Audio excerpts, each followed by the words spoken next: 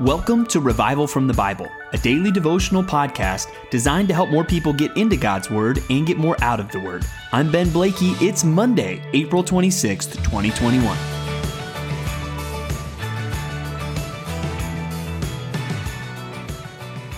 Well, as we start a new week today, we're going to talk about something that's frankly not always fun to talk about, but very, very necessary. In fact, what we're going to talk about today, I think, will end up being one of the most important things about your life. We're going to talk today about how in this fallen world in which we live, there's something inevitable that we are going to have to deal with, and that is sin. We have to learn to deal with sin in our own lives. And again, in this fallen world, we have to learn to deal with being sinned against.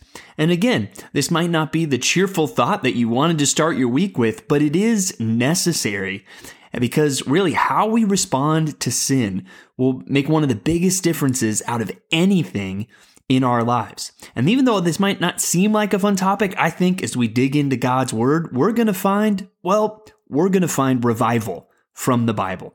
So let's start in Psalm 51 this morning, and let's start by thinking about how do we deal with our own sin? When we sin, what should we do about it? And this psalm is going to, I think, give us some helpful direction as we think about that. And this psalm is one of the most famous psalms in the book of Psalms. Again, it tells us when this psalm was written.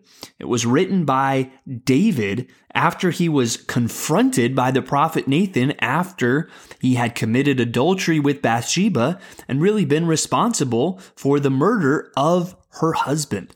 So David has sinned. He's sinned big time, and he's been confronted with his sin. He realizes that he has sinned, and so how does he respond to his own sin? So today we're looking at verses 1 through 6, and let me just read those for us. Have mercy on me, O God, according to your steadfast love. According to your abundant mercy, blot out my transgressions. Wash me thoroughly from my iniquity and cleanse me from my sin. For I know my transgressions, and my sin is ever before me. Against you, you only have I sinned and done what is evil in your sight, so that you may be justified in your words and blameless in your judgment. Behold, I was brought forth in iniquity, and in sin did my mother conceive me. Behold, you delight in truth in the inward being, and teach me wisdom in the secret heart.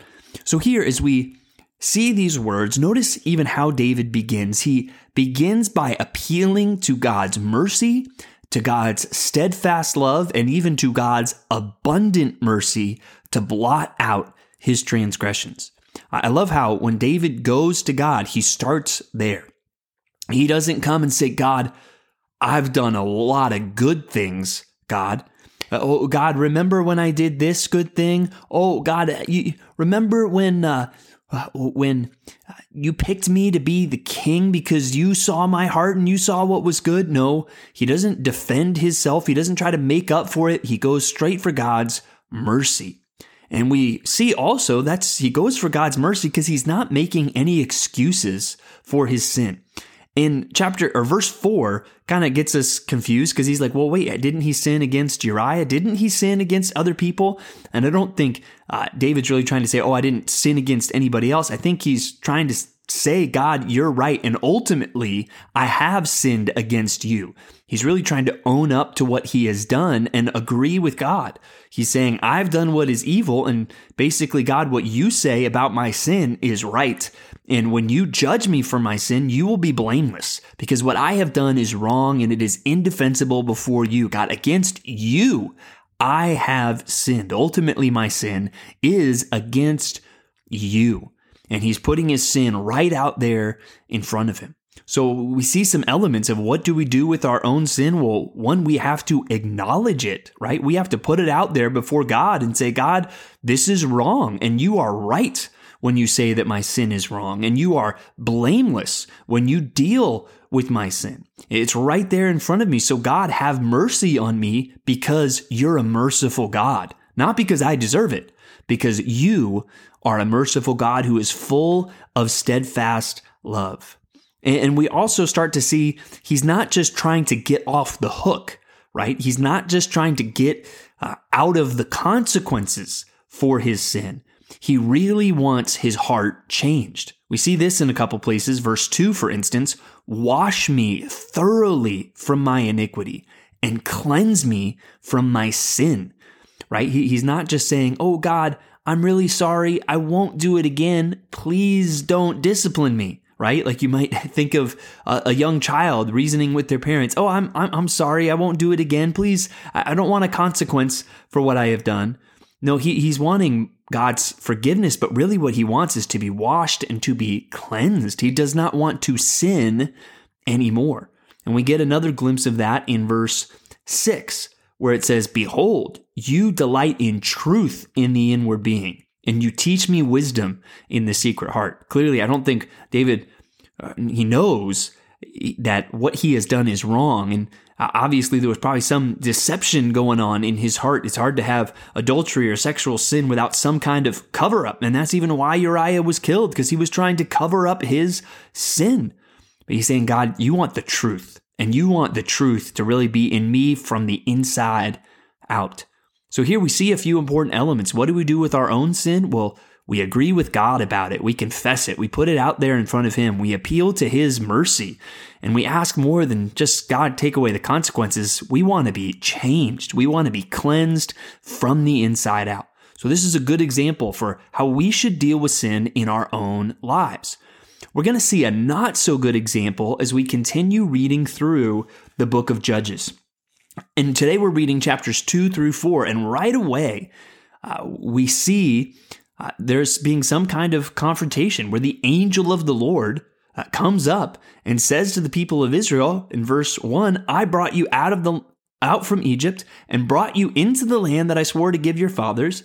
And I said, I will never break my covenant with you, and you shall make no covenant with the inhabitants of this land, and you shall break down their altars. But you have not obeyed my voice. What is this that you have done?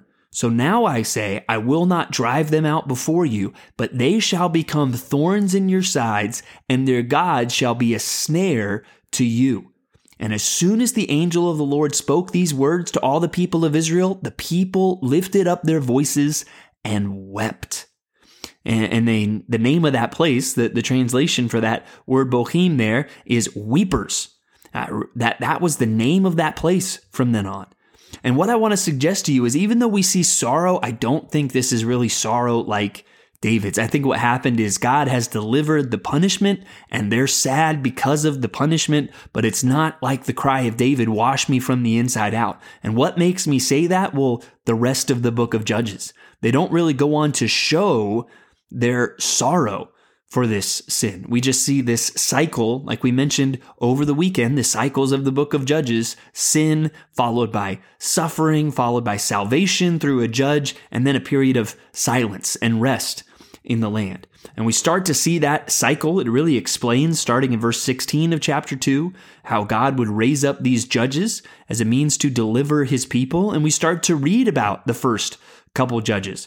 The first one is Othniel, which if that name sounds familiar, that is the man who responded to Caleb's call to take over this particular place and then married Caleb's daughter, as we saw Caleb passing on his passion and really his trust in the promises of God to the next generation. Now we see Othniel rising up to be that first faithful judge in Israel. And one thing we're going to see with a lot of these judges is a lot of them had problems. A lot of them we're going to see, hey, God used them, but there's some things about them that we don't really want to model, where Othniel just seems pretty straightforward, pretty simple. He does what the Lord calls him to do. And then we read about, as my Sunday school teacher once called him, Ehud, the left-handed dude, who delivers Israel from Eglon, this Moabite king, and then Shamgar very briefly. And then we read a longer story in chapter 4 about Deborah and Barak and how Deborah told Barak to go. And again, this is where we start to see things that I don't think are great in some of these people that were used to deliver. And Barak basically says, I'll go if you go with me. Not exactly an example of the strength and courage that we would want to see. And so Deborah even responds, well, a woman is going to get the glory for what happens. And then we see this woman named Jael at the end. This is kind of a very interesting part of the book of Judges, which can be sometimes a gruesome book. She drives a tent peg through this evil general's head, and therefore she gets glory for that victory, particularly over that general. But generally, again, the cycle that we see in the book of Judges is not good, and I would suggest part of that is because they're not dealing with their sin correctly. They're not dealing with it like we see David doing. Well, next, this is another important question we've got to ask, because we're going to not only have to deal with our own sin, but we're also going to have to deal with being sinned against. What in the world do we do about that? And we're going to get some great instruction for that in Romans chapter 12, verses 9 through 21.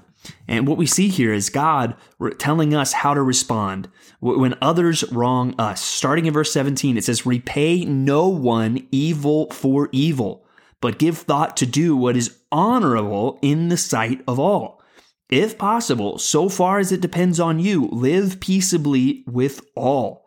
Beloved, never avenge yourselves, but leave it to the wrath of God. For it is written, 'Vengeance is mine, I will repay,' says the Lord." So there we see very clearly when we are sinned against, we are not to respond with evil or with vengeance towards the other person. God makes that crystal clear here in His Word. Whether that's somebody in your workplace or your neighborhood, somebody that has wronged you. For many of you, this might be someone in your family or even on a daily basis. This can happen in small levels when you think about a roommate or a spouse or even a brother or sister where they do something that just annoys you or even maybe straight up is wrong and grates against you because they are legitimately sinning against you. What are you going to do in response to that? Well, God says what you shouldn't do is respond with evil. You should never respond with vengeance. I think I've got young kids right now, and one of them in particular really trying to teach, okay, what do you do when somebody is doing something to you that you don't like?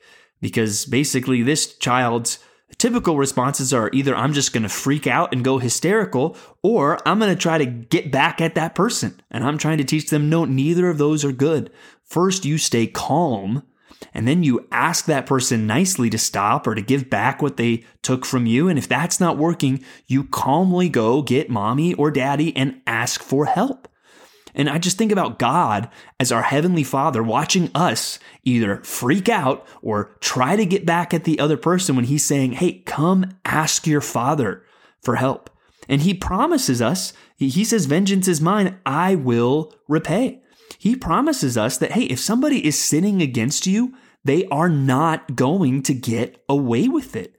Even if it looks like they're getting away with it in the eyes of the world, someday they are going to have to stand before God as their judge. And that is a very serious thing. And that is something we have to remember is God doesn't always deal with the problem like we would because He is a patient and loving God. But every sin against you will be punished. It will either be punished by God as He is the judge who executes judgment on the sinner, or that judgment will be and has been redirected to the cross where that sin against you was paid for in full by Jesus Christ. So we need to remember when we are sinned against, we should stay calm, we should reach out to our Heavenly Father, and we should resolve that even to those who wrong us, we will do good to them. Whether that's a coworker, a neighbor, or whether that's even our spouse or a sibling, that we will take to heart the words here in verse 21, which says, "Do not be overcome by evil, but overcome evil with good." Now, our last parable, or our last section today, is Mark chapter 4, verses 1 through 9, which tells a very familiar parable, the parable of the sower. And it talks about Jesus going out on a boat and sitting in the sea. It's actually interesting. There's places along the Sea of Galilee where right there on the shore of the Sea of Galilee, there's places where it almost forms kind of this natural theater where even the acoustics are so good that someone could sit out in a boat just off the shore and speak in a normal voice and be heard all across the hillside. But as for the meaning of this familiar parable, Jesus will explain that more in our reading tomorrow. So as we start this new week, may we be people who respond to sin the right way, whether that's our own sin, by confessing it before God and seeking that cleansing, or whether it's others sinning against us, by trusting God, looking to Him to help, and resolving that we will not return evil for evil, but we will seek to overcome evil with good. Thanks for digging into God's Word with me today on Revival from the Bible. For more resources, check out revivalfromthebible.com. To learn more about Compass Bible Church Treasure Valley, go to compassbible.tv. The grace of our Lord Jesus Christ be with you.